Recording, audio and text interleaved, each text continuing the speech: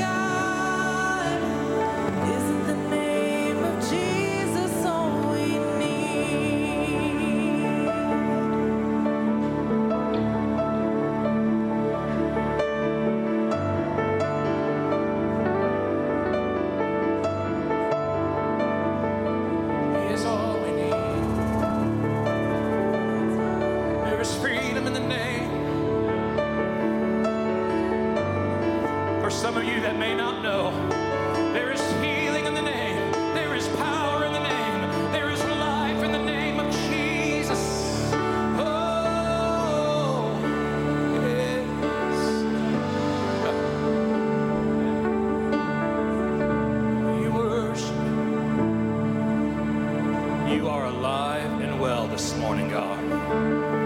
We worship the great I am. Come on, somebody just praise him this morning. Thank you, Jesus. Thank you, Jesus. Lord, this morning, may we open our ears to hear, open our minds to understand, but more importantly, God, may we open our hearts to receive your word. In your name we pray, and everyone said, amen. Turn to one next to you and say, isn't the name of Jesus wonderful? Amen.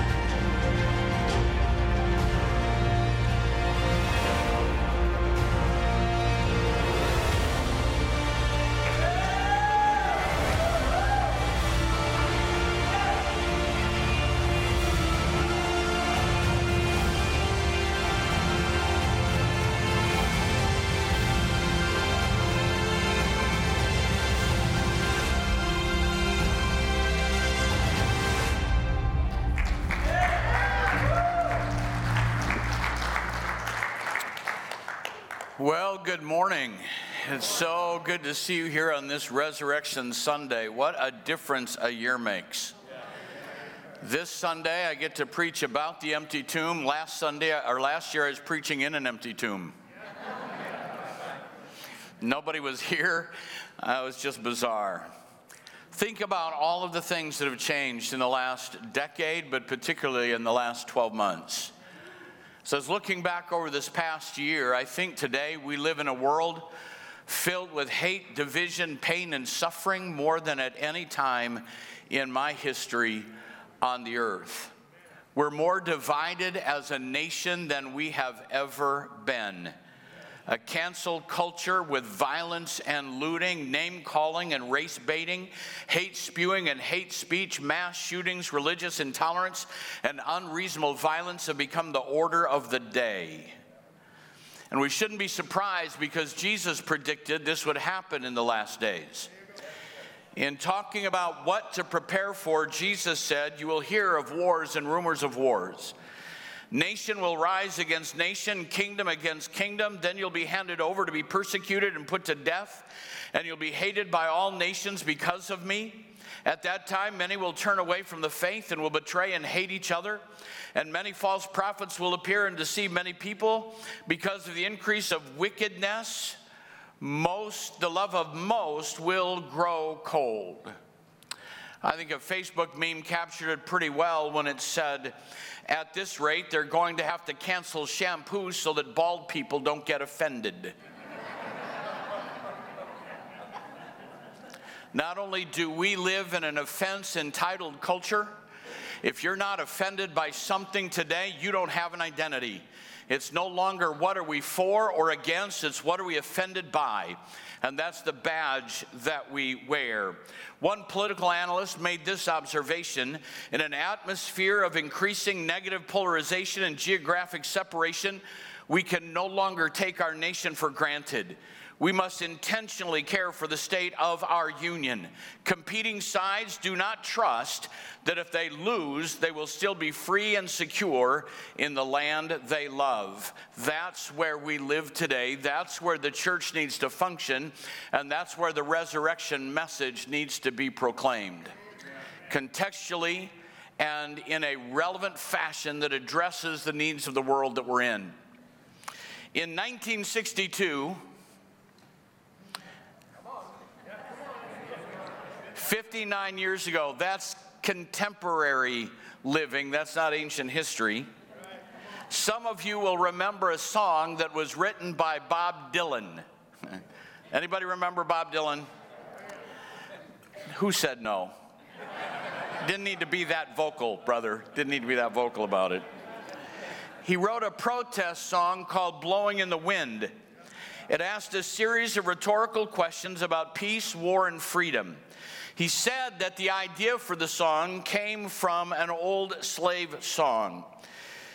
He said he wrote it to talk about the frustration of black Americans at the time, and it became an anthem for the American Civil Rights Movement in the 60s. Now, this is how popular this song became.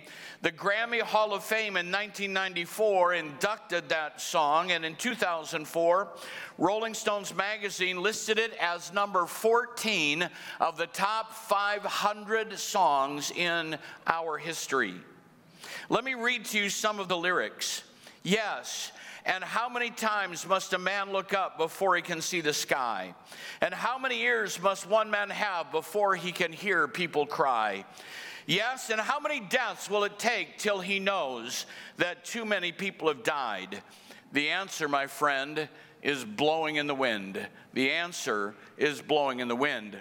That refrain has generated a great deal of discussion over its meaning and has been described as impenetrably ambiguous.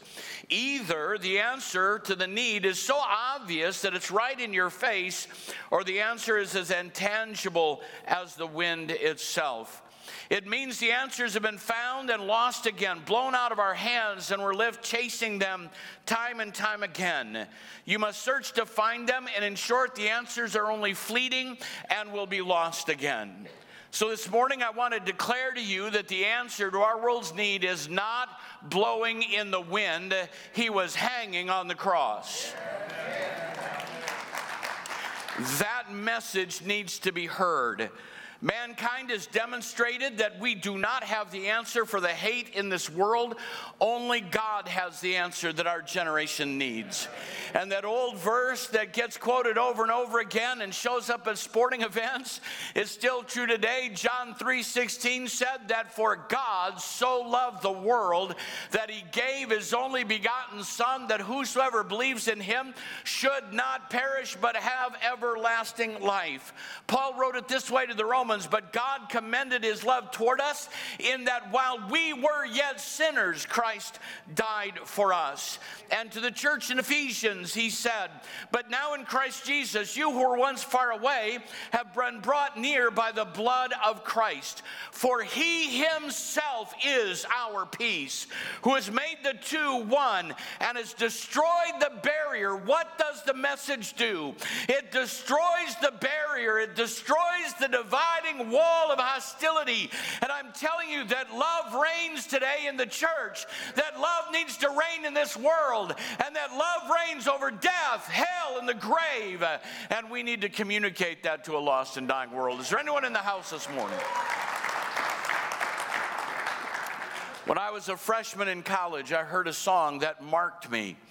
It was our first Sunday night service, and all of the instructors were asked to stand and begin to sing a song, and are now asked to stand and give a testimony. And one of the instructors, this rich baritone voice, stood up, and a cappella, his testimony was the song, "The love of God is greater far than tongue or pen could ever tell." And I want you to experience, I want you to feel that song and listen to that message as Pastor Tim and Pastor Nathan share with us the love of God.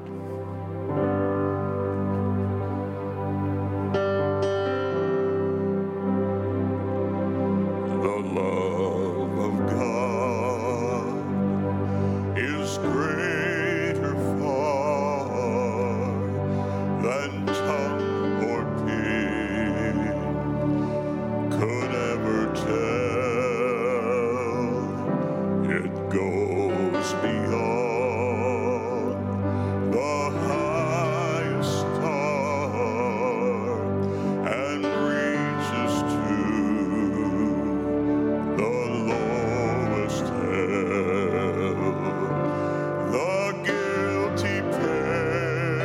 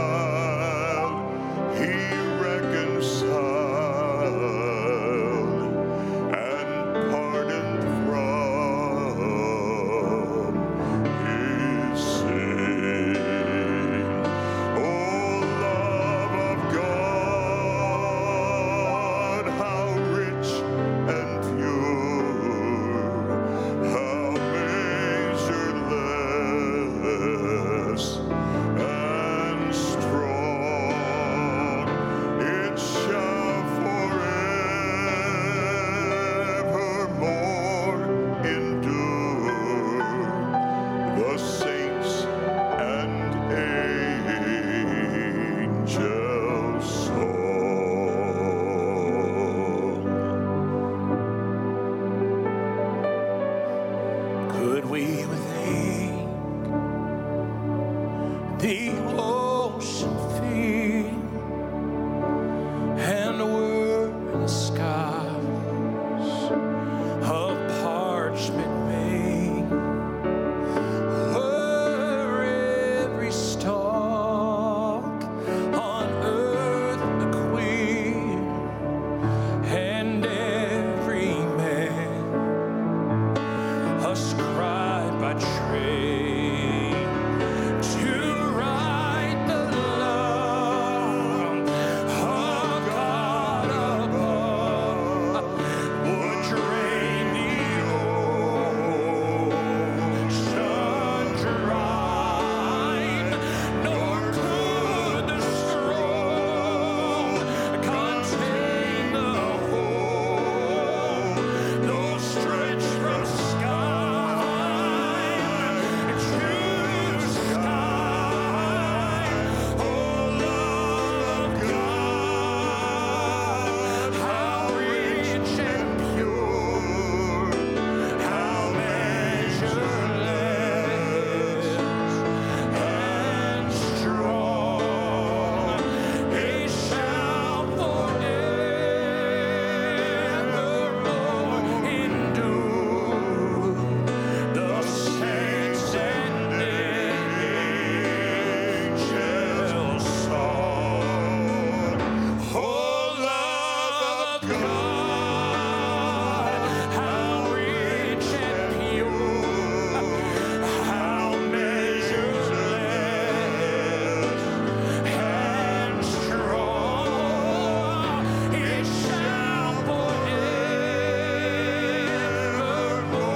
endure. The saints and angels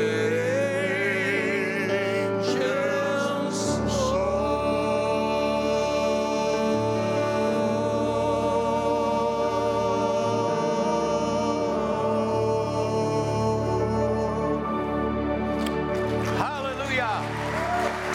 Oh, love of God. Oh, love of God. All of my life growing up in church, I heard it said that Jesus reigns over death, hell, and the grave. And so I want to explain to you the journey we're going to go on this morning. We're going to explore that. What does it mean that Jesus and his love reigns over death, hell, and the grave? Now, please don't come to me afterwards and have a discussion with me about the theological differences between Hades, Hinnom, Gehenna, and the lake of fire. I'm not interested in that. I'm going to use the terms as we use them in common language so that we can see in Scripture how the love of God shown on the cross and proven by the resurrection answers all of the needs of this world that we live in. The love of God reigns over death. I want you to, in your mind and in Scripture, if you want to turn there, to go to John chapter 11, to the death of Lazarus. Lazarus was a friend of Jesus.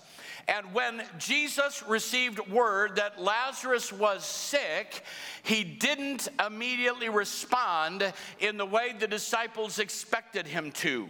He waited for a few days. Now, when he was waiting, they wondered why he wouldn't move forward. And Scripture makes it very clear to us. Jesus says, Lazarus is dead, and for your sake, I am glad I was not there, so you may believe. You have to understand that this moment was not just an event in Scripture to show us resurrection power. It was an event in Scripture to teach us about the essence and power of believing. This wasn't about Lazarus dying and being risen from the dead. It was about the disciples coming to a place of faith. This is a faith-building moment. Death is the darkest of human experiences. We come to that moment and life is over. We gather around a casket and we say our final farewell. And people weep and they're sorrowful. And if there is any kind of relationship at all, their hearts are broken. And in that moment, the world needs an answer. And I'm telling you this morning that atheism doesn't have an answer for for that dilemma, that the irreligious do not have an answer for that dilemma. This world system doesn't have an answer for that dilemma. And I will ask you to stand by the open grave of a loved one who has died and give me your rhetoric, give me your philosophy, give me mankind's answers, and it will all ring empty. There's only one answer that will suffice, that will sustain, that will meet that moment, and that's the answer of the love of God. We use the imagery of death for a number of other things. We talk about marriages that have died, relationships that have died, vision and dreams that have died, a future that has died, financial hope that has died, my security has died. And I believe in this moment that Jesus wants to declare at the grave of Lazarus that whatever has died in your life can be resurrected by the power of God, that death is not the final answer, that Jesus and his love is the final answer. And I've got good news for you this morning. If your marriage is in trouble, it doesn't have to die. It just needs to meet the Jesus at Lazarus' tomb. If your finances are falling apart, you don't need to give up and just curl up and die. You can look to Jesus, who is the answer at Lazarus' tomb.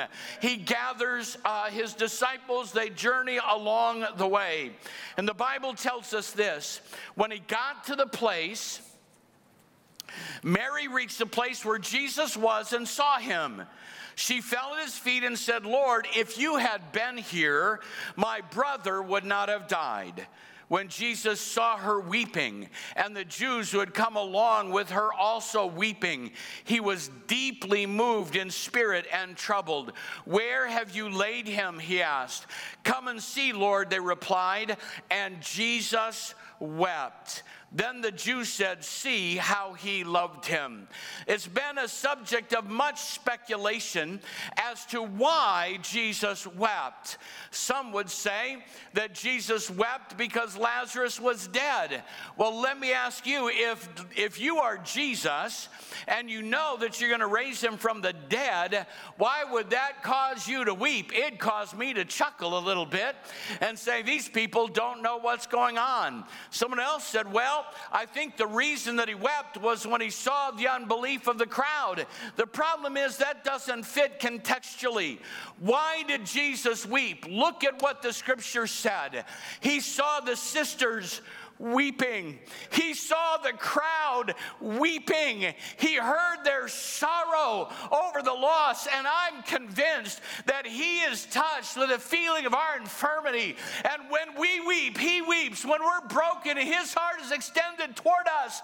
Don't ever think he doesn't care. The same Jesus that wept at the tomb of Lazarus has his arm around you this morning and will stand by you at that moment of your deepest despair and say, in the middle of your darkness, it's not over yet. I have more to say. I have another answer for this generation. Jesus showed his love by weeping over the primal pain of death. The Bible says that death is our enemy. 1 Corinthians 15 describes it as the final enemy that will be defeated. And Jesus is going to demonstrate that nothing about death is final. You need to hear me this morning. Whether it's physical death, relational death, financial death, vision of the future death, nothing about death is final as long as Jesus shows up at the sepulcher. And I wish I could have been there in that moment. I would love to know what Lazarus was experiencing. I think it's probably true. I know that it's true that he was in the presence of the Lord. He was in that place of paradise and fully conscious. Scripture makes that really clear. Well, let's think about it just for a moment. Lazarus knows that he died. Lazarus knows that they put him in a tomb. He's in heaven. You have to know that something happened to get you there. And I imagine he's sitting around with some of the Old Testament saints and they're sharing some stories. Then all of a sudden, he hears something that nobody else can hear. He hears the voice of his Savior say, Lazarus, come forth. I imagine that moment he stood and said, sorry, boys, I don't get to stay this time around. I'm going back with a message that this world apparently needs to hear.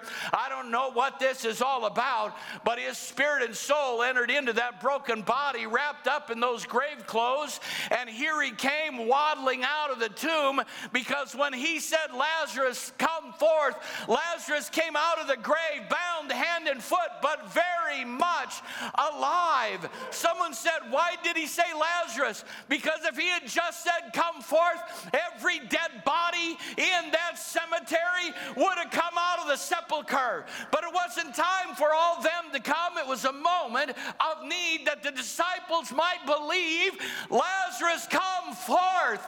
And in the moment where there is no answer, in the moment where it's the end of the story, Jesus writes another chapter of life, of joy, of deliverance as Lazarus raises from the dead. I'm telling you, his love reigns over death. Something in your life has died. The grave is not the final answer. Jesus is. His love reigns. We also believe that his love reigns over hell. Now again, this is a subject that gets a lot of controversy, and I'm glad that you're here this morning so I can tell you the way it's supposed to be understood. We're told that Jesus descended into hell. Scripture tells us that. It says, Christ died for our sins once for all, the righteous for the unrighteous, to bring you to God. He was put to death in the body and made alive by the Spirit, through whom he went and preached to the spirits in prison. Reiterated in Ephesians chapter 4. Therefore, he says, he ascended on high. He led captivity. I can't already stand it right now. I just know where I'm going. He led captivity captive and gave gifts to men. Now this, he ascended, what does it mean? But that he also first descended into the lower parts of the earth. Let me tell you what is not true. There's a teaching that is circulated for decades called the born-again Jesus, that tells us that Jesus had to descend into hell to feel the suffering of hell and atone for his own sins. And that's a heresy of the most demonic type. Jesus did not descend into hell as a captive. He descended into hell as a conqueror. He did not descend to pay for his own sins. He descended into hell to say to all of those in prison that he had paid the price for their sins. It was a message he declared. So what is it that Scripture is talking about when it talks about hell and descending into hell? Well, briefly, in an understanding of what was happening in the end of life, prior to Jesus' death on the cross, mankind could not be in the immediate presence of the Father because atonement had not yet been provided. And Scripture makes it clear that the place of that we would call Hades was a place of departed spirits. There was one compartment that was called paradise. It was a place called Abraham's bosom. We see the poor man ending up there in this place of paradise. A great gulf was between the two, and on the other side was the place of torment. And from there you hear the rich man say, please let Lazarus put a drop of water on my tongue. Please let Lazarus go and talk to my family that they not come here. Two separate places with a great gulf in between.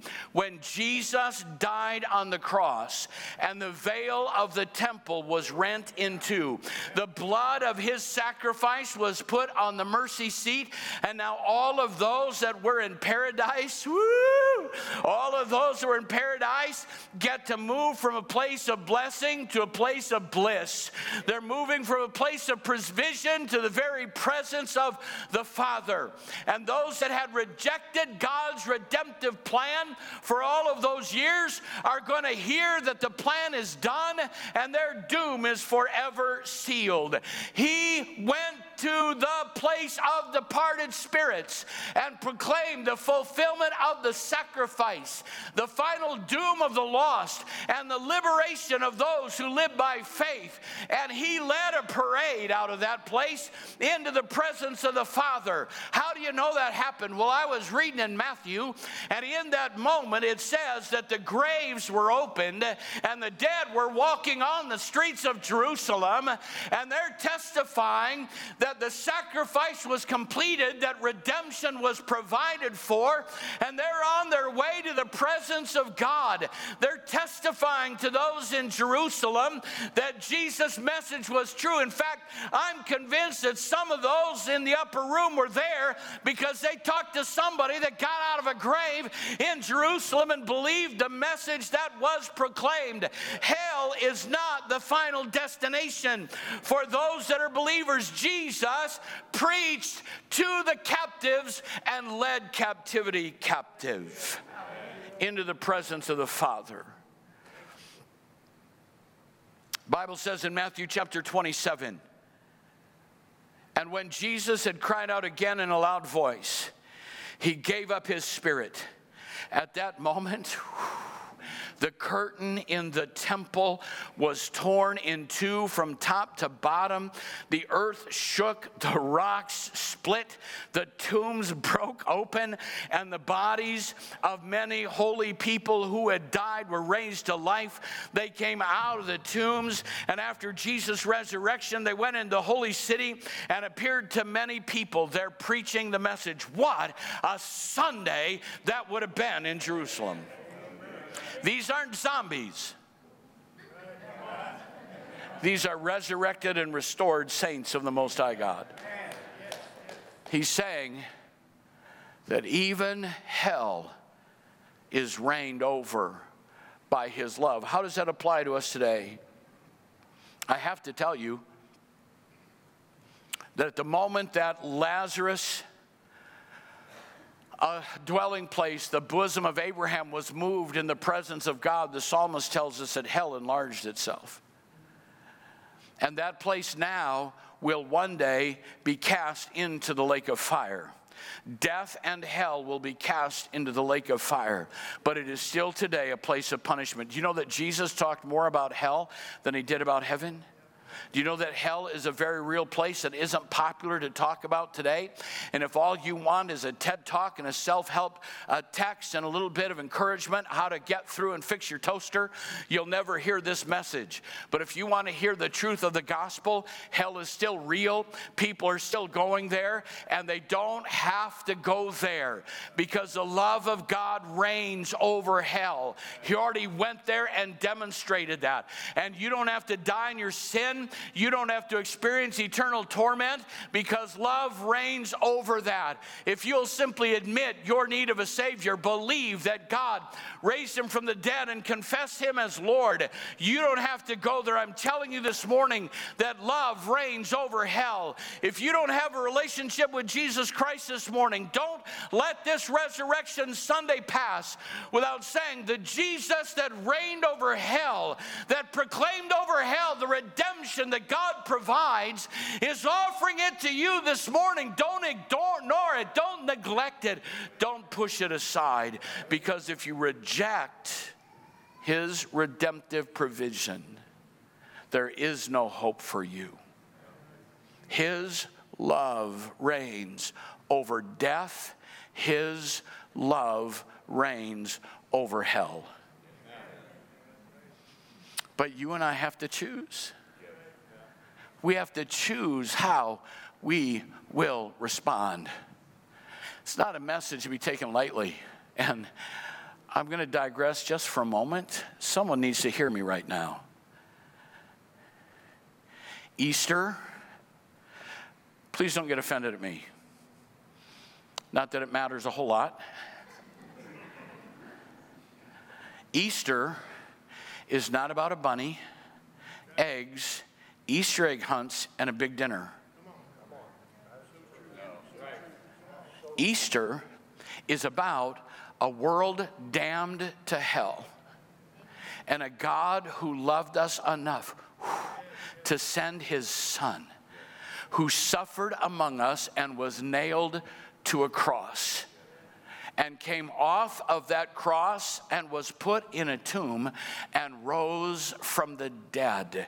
And you can salve your conscience with holiday traditions, or you can go to the moment of death and watch those suffering in hell and understand that his love reigns and you don't have to die in your sins. I'm not telling you to not have your traditions. I'm telling you, don't hide behind them. Deal with the real issue of the holiday. His love reigns over hell. Third, his love reigns over the grave. Now, how's that different than death and hell? Not a whole lot, but I want you to think about it this way. That the grave is the human testimony to the best that man can do.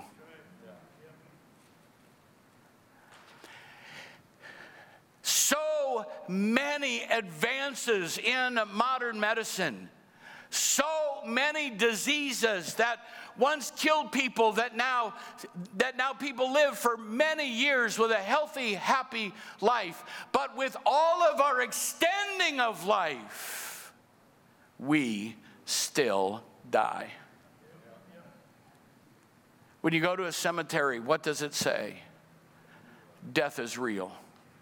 It's a human testimony that we don't have the answer to the eternity of life. You stand there and you look, born and died, born and died, born and died. How thick-headed does mankind have to be to ignore the reality of our temporal nature on this planet?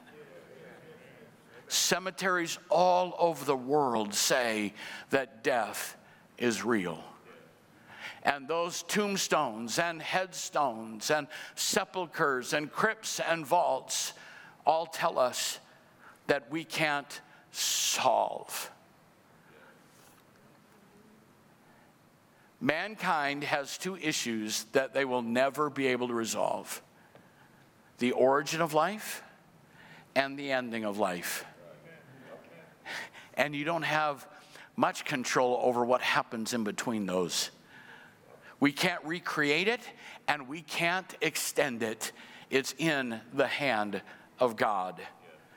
They nailed Jesus to a cross. And I want you to feel just for a moment this morning how intense that moment was. However you describe it and whatever you believe about where the nails went, it was the most torturous form of death mankind had ever invented, because you are suffocating and dying while hanging there on a cross. And there was a horn on the cross that would keep you from taking pressure off your hands and feet to make sure you were still hanging there under your strength. That rigor mortis set in while the body was still alive. It was an excruciating way to die. And they watched him there as he suffered in front of them, as he died in front of them. And then a moment came where they ran a spear into his side. Why did they run the spear into his side? To prove that he was dead, to make sure that it was documented that there was no life. And it was for their convenience that they not have to go any longer and wait for them to die. Let's get them off of the cross. He's hanging there dying. He cries out, "It is finished." He gave up the ghost, and they ran a spear into his side, proving that he was dead. Death is the final enemy.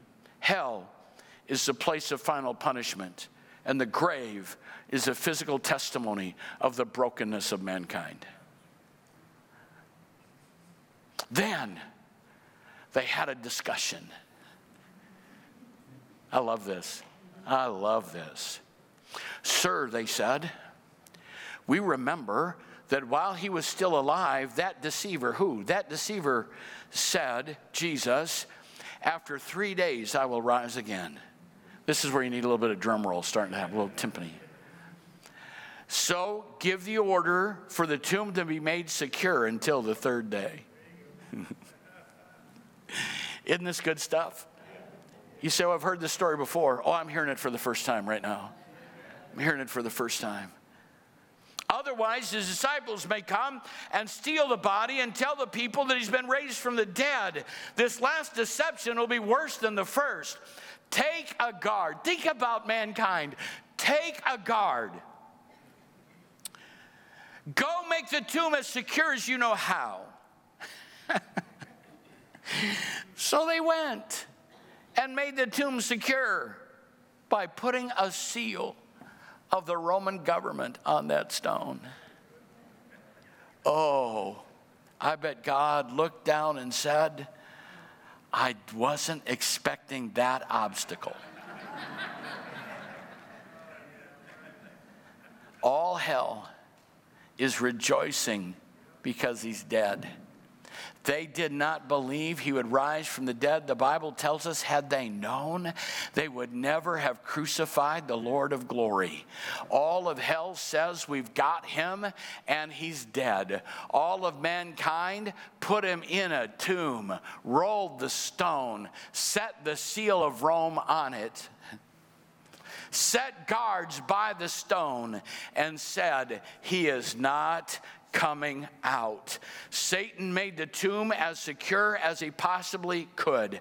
Graves testify that all is not right in this world, and there are times that graves challenge and mock our faith.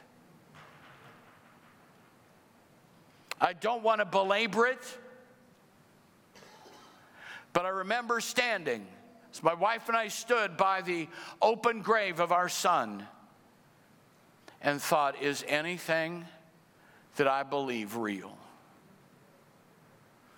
It certainly didn't pay off, did it? I preached divine healing, it didn't work. I preached God's blessing and prosperity, and it didn't work. You walk into a cemetery, and if you're not careful, the gravestones will mock you. They will rise up out of your past, and they will haunt you. And in moments when you're weak and tired, they will tell you that it's all a lie. Satan has sealed the tomb. Mankind has sealed the tomb. Jesus is dead on the inside of the tomb. But, I said, but, Luke chapter 24 tells us, when the women came to the tomb expecting a dead body, expecting to attend to the body of Jesus, expecting a stone to be in the way, not having any idea how they would get in, but honoring the culture of the day. But when the women came with their spices ready to serve, they found the stone already was rolled away.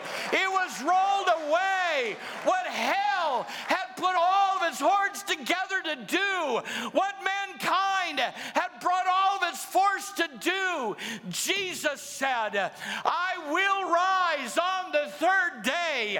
And the angel rolled the stone away, not to let Jesus out, but to let the disciples in and see that his body wasn't there. And over the years of history, had there been a body to be found, they'd have found it. Had it been a deception, somebody would have caved in. But I'm telling you that his body has never been found, that no one has ever caved. Why? Because he is risen. Hallelujah. I said he is risen.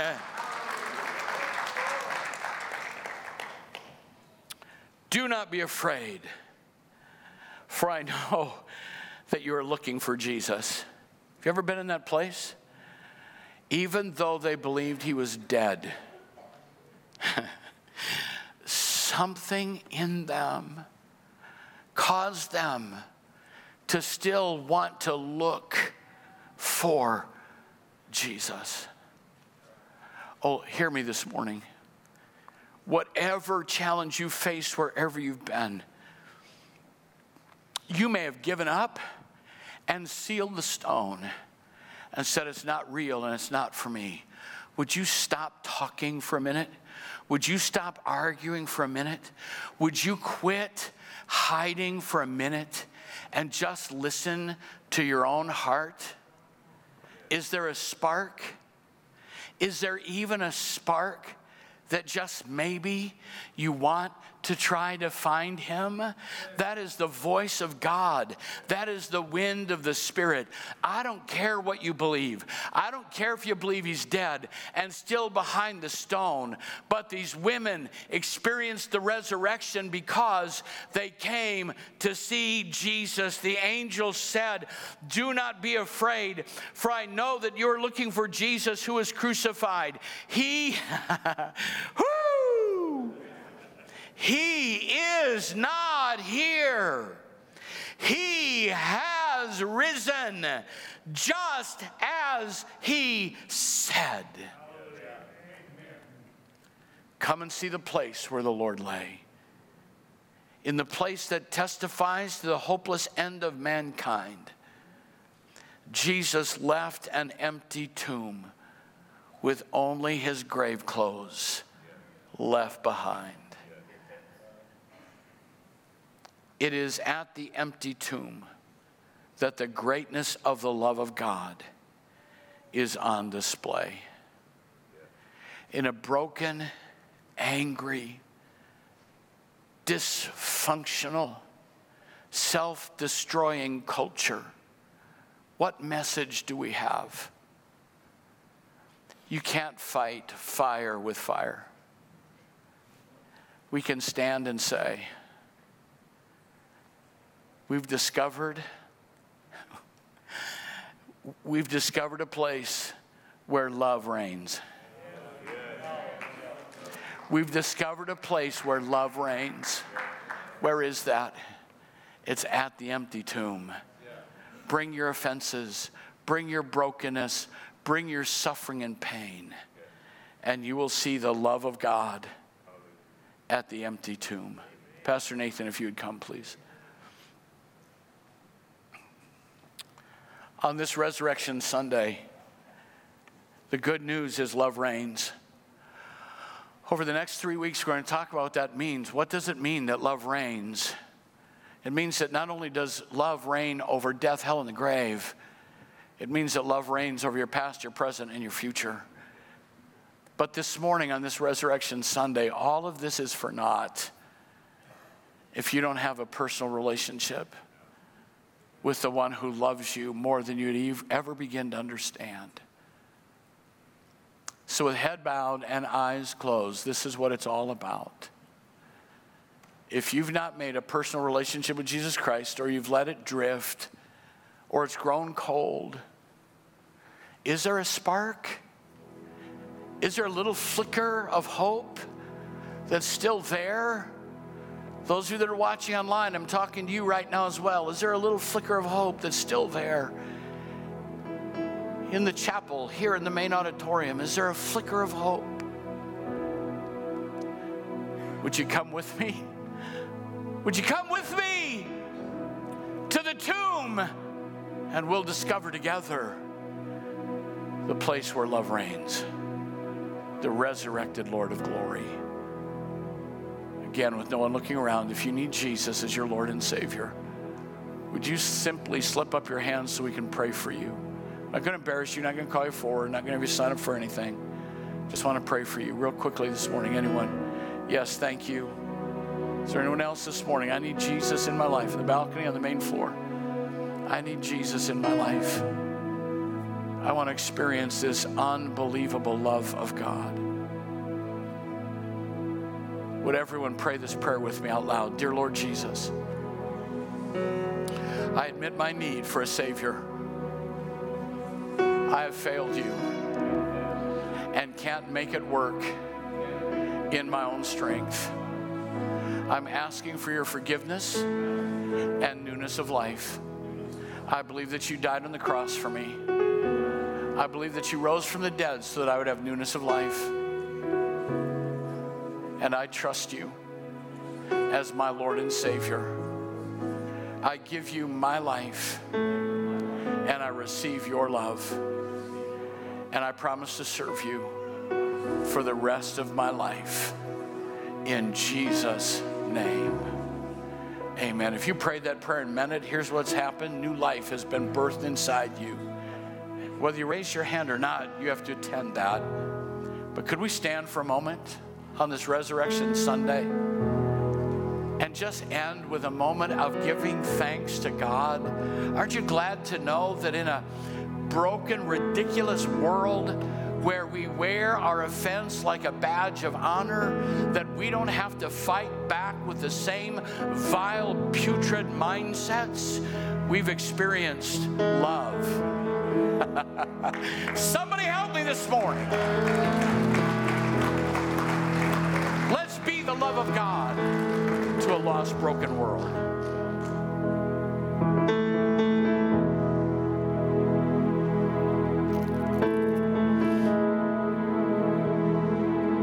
How great the chasm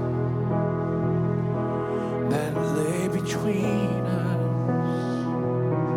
How high the mountain I could not climb. In desperation,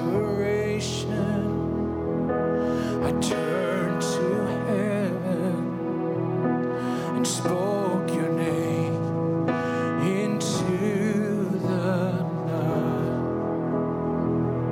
Then through the darkness, your loving kindness tore through the shadows of my soul. The work is finished, the end is written. Jesus Christ, my living hope.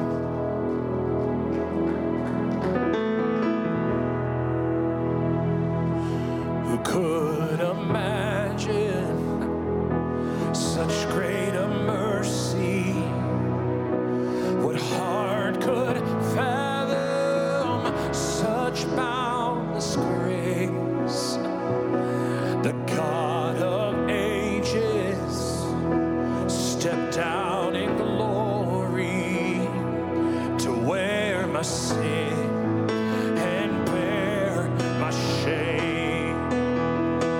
Oh, the cross has spoken, I am forgiven. The King of Kings calls me his own.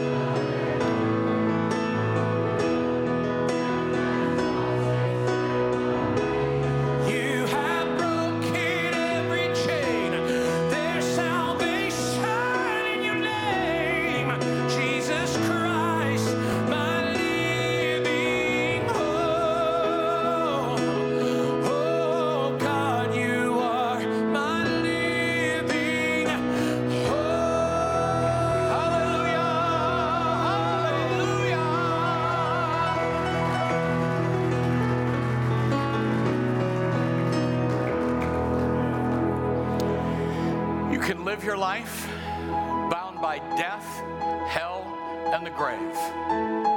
Or you can live your life where love reigns. And that's at the empty tomb. The greeting on Sunday is, I will say he is risen, and you say he is risen indeed. Are you ready? He is risen. Oh, you can do better than that. I said he is risen. One more time. He is risen. Hallelujah. One more time. Show your praise to God.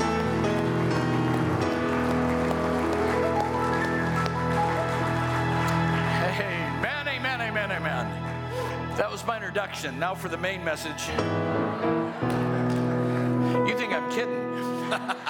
You can be seated just